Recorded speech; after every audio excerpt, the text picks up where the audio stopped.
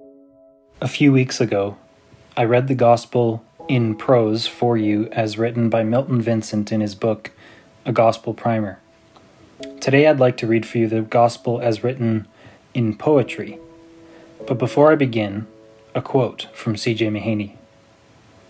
Never be content with your current grasp of the Gospel. The Gospel is life-permeating, world-altering, universe-changing truth. It has more facets than a diamond. Its depths man will never exhaust. Here is that diamond. Beholding the heavens, I now understand. God measured them all with the breadth of his hand. He fashioned the trillions of stars in the sky, the sun and the moon he established on high. All heaven and earth which he made in 6 days show daily and nightly his merit of praise. So wondrously caring is God every day, creating, sustaining my life every way. Each breath I intake, every beat of my heart, all pleasures well tasted are his to impart. Indeed, for such blessings he should be adored, and honored supremely as eminent Lord. In fact, for this purpose he brought me to be, that I might his glory and kindliness see, and cherish him fully in all of my days, obeying with pleasure whatever he says, fulfilling the calling he's laid upon me, to show forth his glory deliberately. Yet I could not fail God much worse than I've done, ignoring his glory, for mine I have run. I've spurned a life under his wisdom and care, begrudged him the throne, and pretended me there. A prideful and lust-laden path I have trod, transgressing all 10 great commandments of God. My foolish rebellion gives God every right to damn me with haste to the miserable plight of terrible judgments in his lake of fire, where wrath is most fierce and will never expire. With wickedest sinners I truly should know the worst of hell's furies for failing God so. So this is my status, and these are my flaws. Apart from Christ Jesus and his saving cause, I carry sin's guilt, and am gripped by its power, held fast to its various lusts every hour, deserving of flames both within and without, and sliding toward hell as I toss all about. Too reprobate even to play a small part in clearing my record or changing my heart, to pacify wrath and be worthy of grace, to make myself lovely and win God's embrace. Completely condemned by God's law in its whole, I've nothing to offer to ransom my soul. But wonder of wonders, so great to behold, my God chose to save me with methods so bold.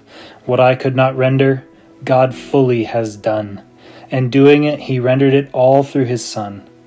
He sent Christ to die on the cross for my sin, to suffer my anguish, my pardon to win.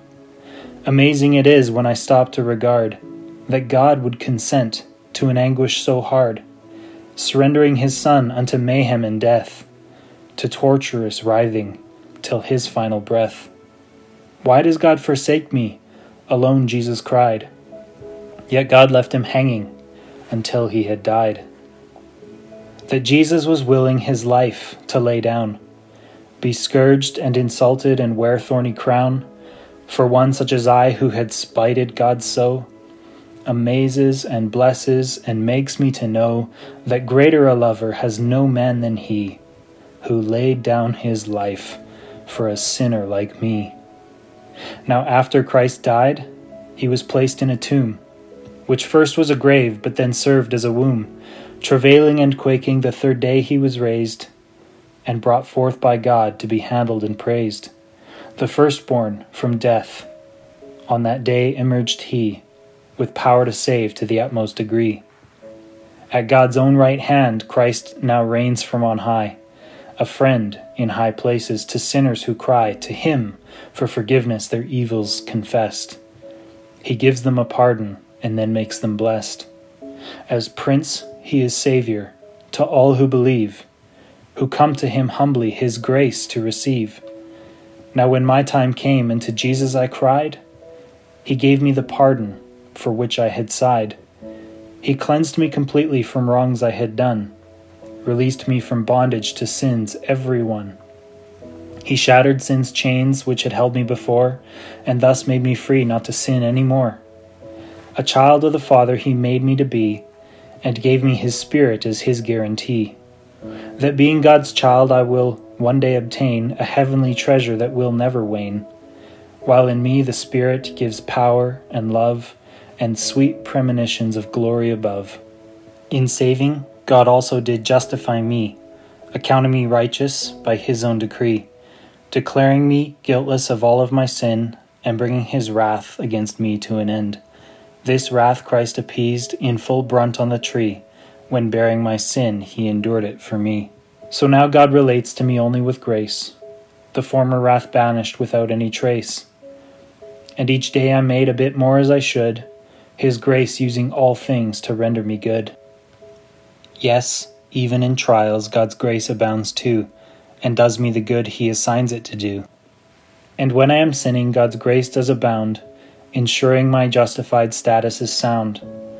No wrath is awakened in God at my sin, because Christ appeased it, to say so again. God's heart pulses only with passionate grace, which jealously wants me back in his embrace. God does not require even that I confess before he desires his forgiveness to press.